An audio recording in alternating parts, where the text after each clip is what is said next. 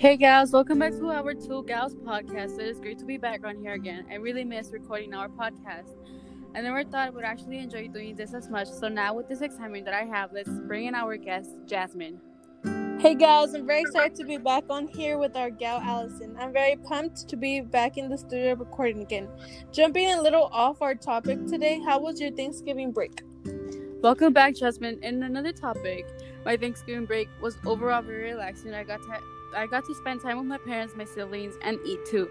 I had lots of fun with my family, which I am really thankful for. So yeah, that was my Thanksgiving. What did you do in your break? What are some things that you are thankful for? That is very good to hear. I'm glad you had fun, and I didn't do too much either. Just stayed home and celebrated with my family. Had a nice dinner. Some things I am thankful for are my family, friends, and pets. And to be able to wake up to another beautiful day. I'm also thankful for everything I have and all the blessings that God has given me. What are some things that you are grateful for, Allison? I'm glad to hear about what you did and what you're thankful for, Jasmine. Some things that I am thankful for is my parents, my siblings, and my health. I think we all really need this break because there are just so many things going on in the world, and families losing their relatives and their jobs. It is just a tragic what is going on, but I hope someday it gets better. Yes, it is very sad to hear all the bad things that are happening in the world right now. I also hope everything gets better. So now going back to our topic, today we are going to get started on our podcast for the Mexican Revolution. Some things we left off on our last podcast were how Diaz, the government of Mexico, had been ruling for already 34 years, and all of the people were upset that he had been ruling for so long and wasn't helping his people. During this time, a lot of people were struggling without the government's help. Yes, we basically just got into the intro of the Mexican Revolution in that episode, and today for this episode we are going to get more deeper in conversation about the revolution. So I am very excited to get a little more today. So without further ado, let's get into it.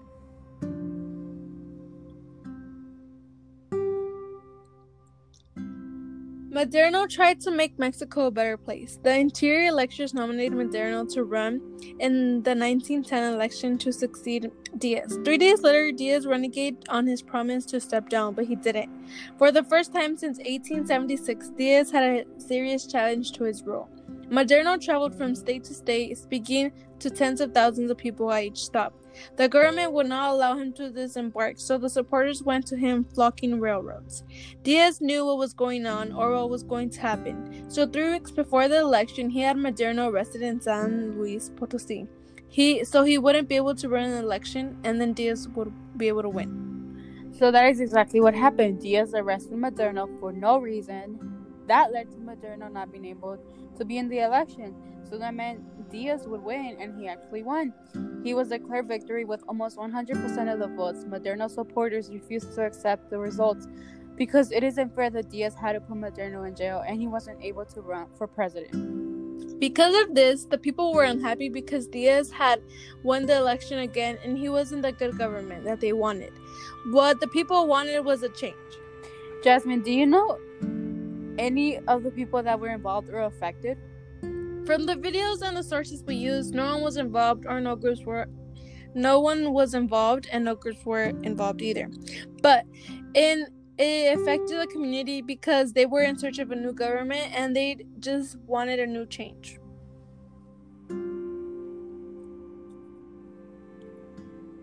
Allison, do you know some leaders that played a key role in the revolution? So, in fact, some leaders that were involved were Francisco Madero, Pascual Orozco, Pancho Villa, Emiliano Zapata, and Porfirio Diaz.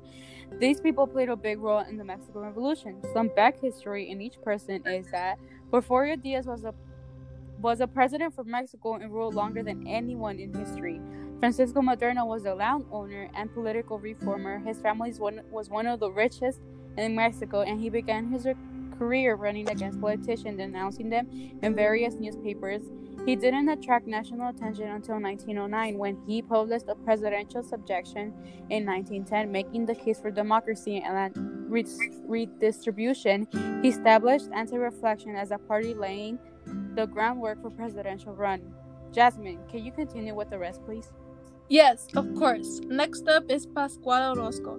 He was a Mexican multier, warlord, and revolutionary who participated in the early parts of the Mexican Revolution.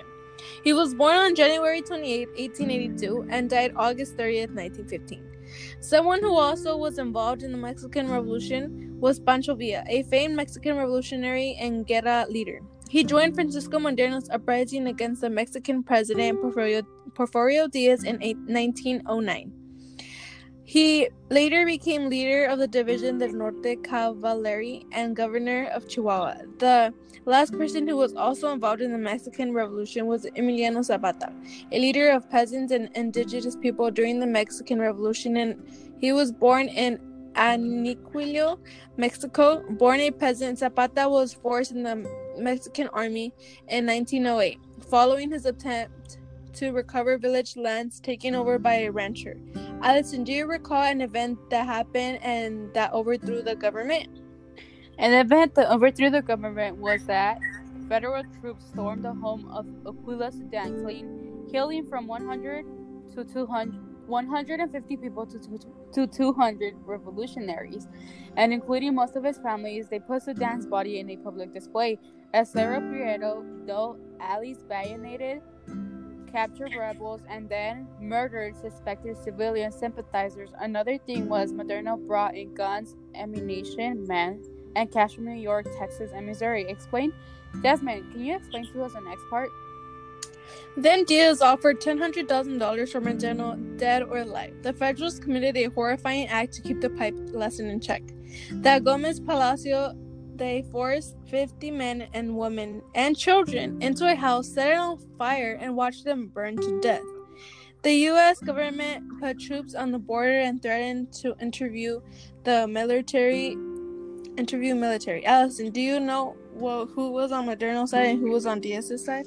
Okay, so the people that were on Moderno's side were the Maderistas, insurrectionaries, revolutionists, rebels, and anti-electronics were on Moderno's side, and only the Perforist, Federals, and the Rurales stayed loyal to Diaz. Wow, can you see how many people were on Moderno's side and Diaz? Yeah, yes, wow. There were way more people on Moderno's side than Diaz's.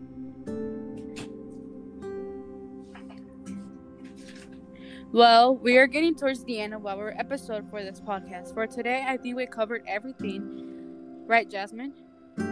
Yes, I agree. I think we went over everything for this episode. Make sure to come back for our next week's episode for more information. Next week, we'll be getting into the topic of how the government responded to these acts that the people were doing. Thank you guys for turning in as always. We hope you guys actually enjoy listening to us because we try our hardest to do this. So if you want to continue with us, make sure to come in next week and listen to our podcast with our gal, Jasmine. Yes, as always, thank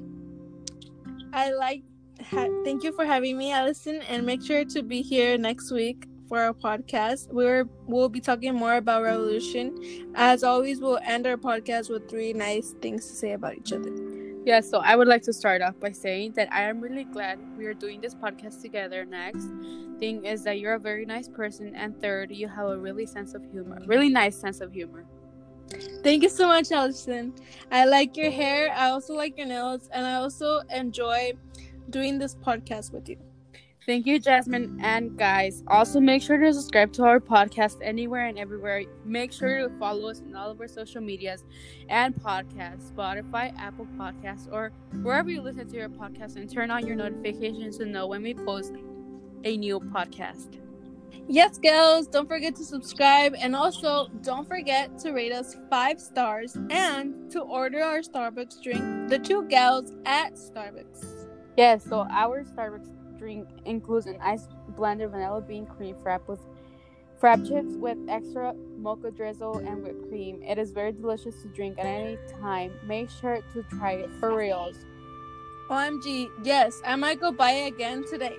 Sounds so delicious. On the other hand, thank you gals for listening, and thank my gal Allison for always having me. I'm always glad to be on here and hope to see you soon for our next podcast. Bye gals, make sure to stay safe at all times and make sure to always tune in into our beautiful podcast that we do with all of our hearts. So yeah, that is all we've got for you today. For you guys, we hope you guys enjoyed today's podcast as always. And remember to always stay home. And when you do go out, use face mask and hand sanitizer as always. Have a great day or night whenever you're listening to this. Bye, Bye, guys. gals.